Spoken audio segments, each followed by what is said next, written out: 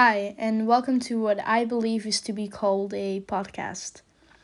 I'd like the first episode to start off by saying happy birthday to my best friend. Prepare yourself because here comes the what you would call cringe, but definitely sincere paragraph about my best friend. Ever since I've known them, they've never failed to make me laugh.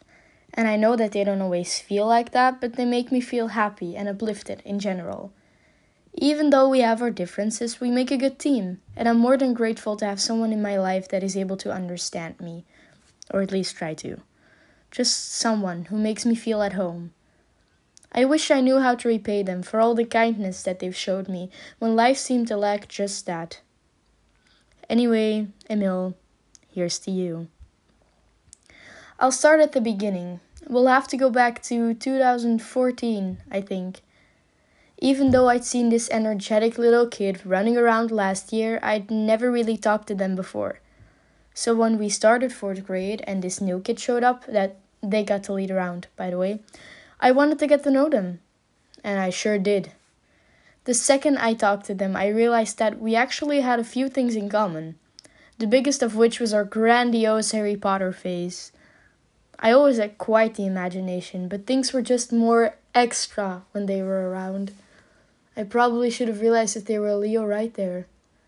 But I didn't. Anyway, story continues. We'd play games situated in the Harry Potter realm where we'd pretend that we'd be students from different houses, like Hufflepuff and Slytherin, etc.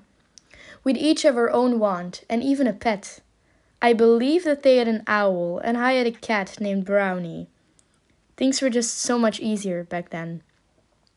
We would meet on the train. One of us was looking for a cabin to sit in, and since we were both in our first year, we didn't really know anyone else.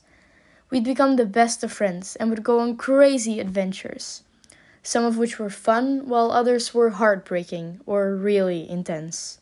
We'd run around school, traveling back and forth in time, dropping Hogwarts letters in each other's bags. The story was a cliché, really. I'd be the mean and tough Slytherin who had a hardworking, introverted, kind and easygoing roommate.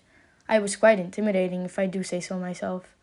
Anyway, I'd sneak out, days after days, and one night, when Hufflepuff roomie gathered together all the courage, they followed me outside.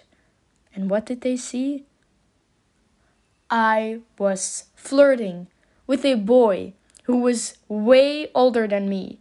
He too was a Slytherin, and not a great influence. We actually played this out at their house one time, if you were wondering. I was basically flirting with the air. It was really embarrassing. I turned evil, blah blah blah, and Bestie came to save me. Obviously, during this entire story, we'd both almost die and this tragic scene was played where one of us was crying, desperately trying to save one another. We honestly really went for it. Which was fantastic because it made me acknowledge my passion for theater and for acting. I owe him that.